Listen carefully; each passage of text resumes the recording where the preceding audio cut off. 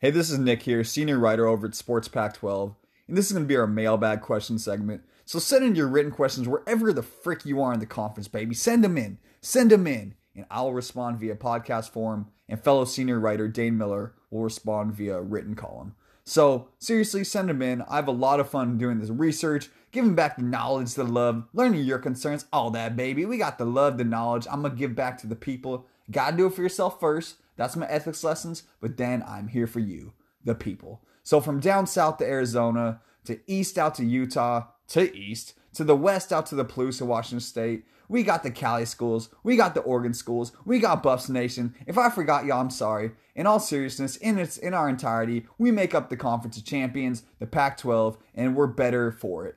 So without further ado, send in your questions. Let's come together and let's get to it. Okay, so today's question is from Philip in Boulder, and it reads, if you could pick any Pac-12 player to take the last shot in the conference tournament next year, who would it be? So, because it's me, of course I'm going to get to the question, but I gotta throw in something random first. You know what's coming. So before I answer the question, let's go back to last year when Peyton Pritchard hit those two deep threes against UW. My What do you see?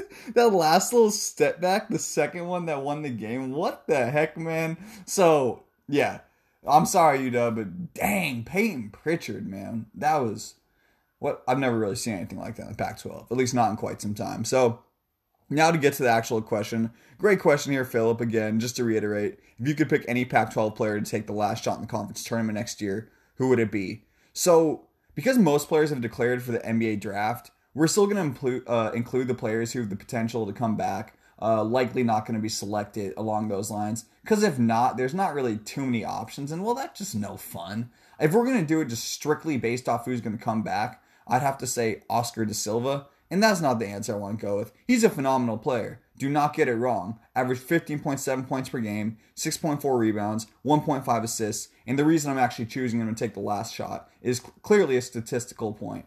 It's going to be because he shot 50% from the field last year. He probably hit, with that Tim Duncan bank shot. Little shimmy, little fist pump. Nothing exceptional, We need to be well behaved here. A little fist pump. So Oscar da Silva is a great player. Not trying to disrespect him. I actually really, really thoroughly enjoy his game and his style of play. But without further ado, we're going to have to hop over now to the actual answer. And so out of all the players likely to return who've declared from the NBA draft, we have Chris Smith, we have McKinley Wright, we have CJ Ellaby. So there's a lot of good players to choose from. We have Isaiah Stewart. Well, he's gone. Sorry, he gone to the NBA. Leave that one out. So my answer is going to be CJ Ellaby.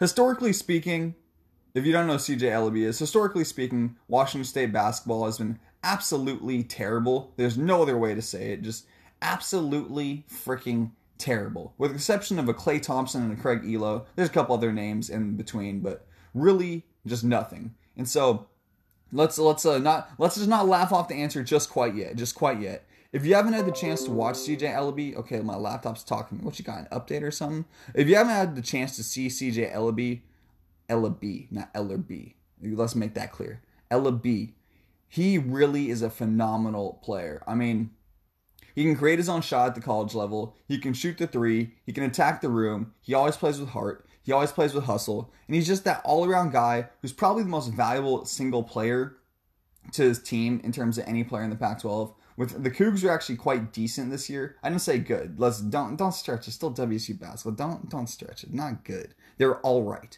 They were not a cupcake. We'll leave it at that. We'll just say they were not a cupcake. But the reason why is because of CJ Ellaby. Do I believe he's ready for the NBA next year? I'm not sure. So again, I likely think he's coming back, probably in his best interest. But in terms of why I chose him for the last shot in particular, not just because of his value to his team collectively, it's because of two instances last season. So it's either the first or second game of the conference slate last year. I think the first, but don't quote me on that. Against UCLA, the Cougs were obviously going to lose because they always do. And so UCLA had a solid lead. Well, the Cougs kind of started scrapping back. They actually found themselves ahead. Who would have ever seen that coming? And then, again, because it's WSU, UCLA and their historic program took the lead back. The Bruins, did their thing with all the talent. Looked like they were going to win the game. Came back. And with, I don't know, like under 30 seconds left, something like that, CJ Ellaby hit a game time three in the oh, wow, I really struggled to say that. Must have been too excited about UCLA Bruin basketball. So down by three, CJ Ellaby got the ball in the corner, hit a huge game time three. And more notable than actually hitting the game time three for a traditionally terrible program, he did it after really struggling the entire second half. And that spoke volumes to me about ice in his vein, just got a lot of dog in his heart. That's what it is. It's just that dog. I love players like that. And again, he was just breaking, man. The guy could not buy a bucket. It's just looking like the worst player on the court. Seriously. Maybe not the worst player. We're looking bad, man. The dude could not make a shot. Couldn't hit the ocean. All the analogies. We got any more? And so, he hit this game time three. The Cougars end up winning in overtime. So there's just one instance of why I think I want the ball in his hands in the NCAA tournament. Went through puberty there briefly again.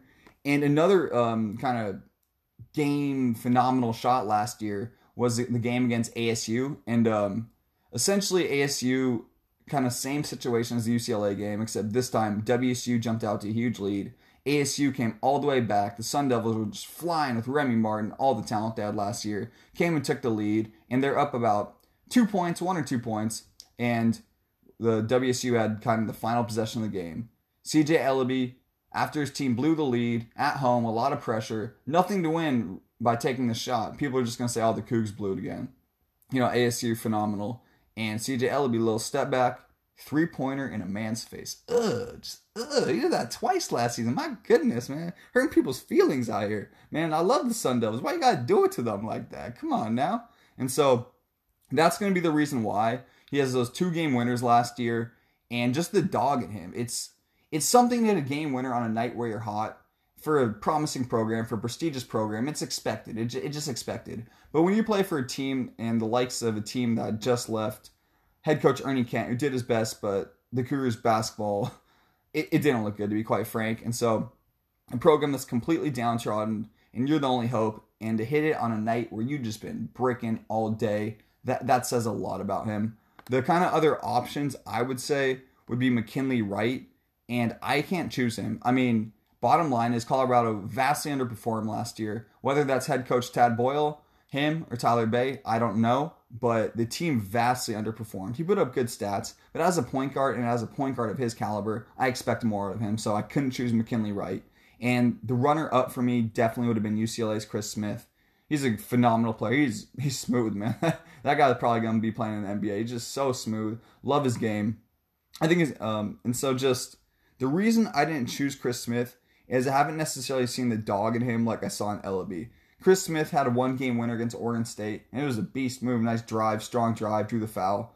And but I just didn't see the dog in him that I see in Ellaby. Not saying Chris Smith doesn't have it, just saying Ellaby is a little bit next level. So again, first option for the game-winning shot in the NCAA tournament, WSU CJ Ellaby. Number 2 is going to be Chris Smith. And number 3 is going to be McKinley Wright, just because I think he's a good player, even though his team underperformed last year. Oh yeah, and don't forget about my dude Oscar da Silva, always coming through with the quiet buckets. Timmy Duncan. Timmy.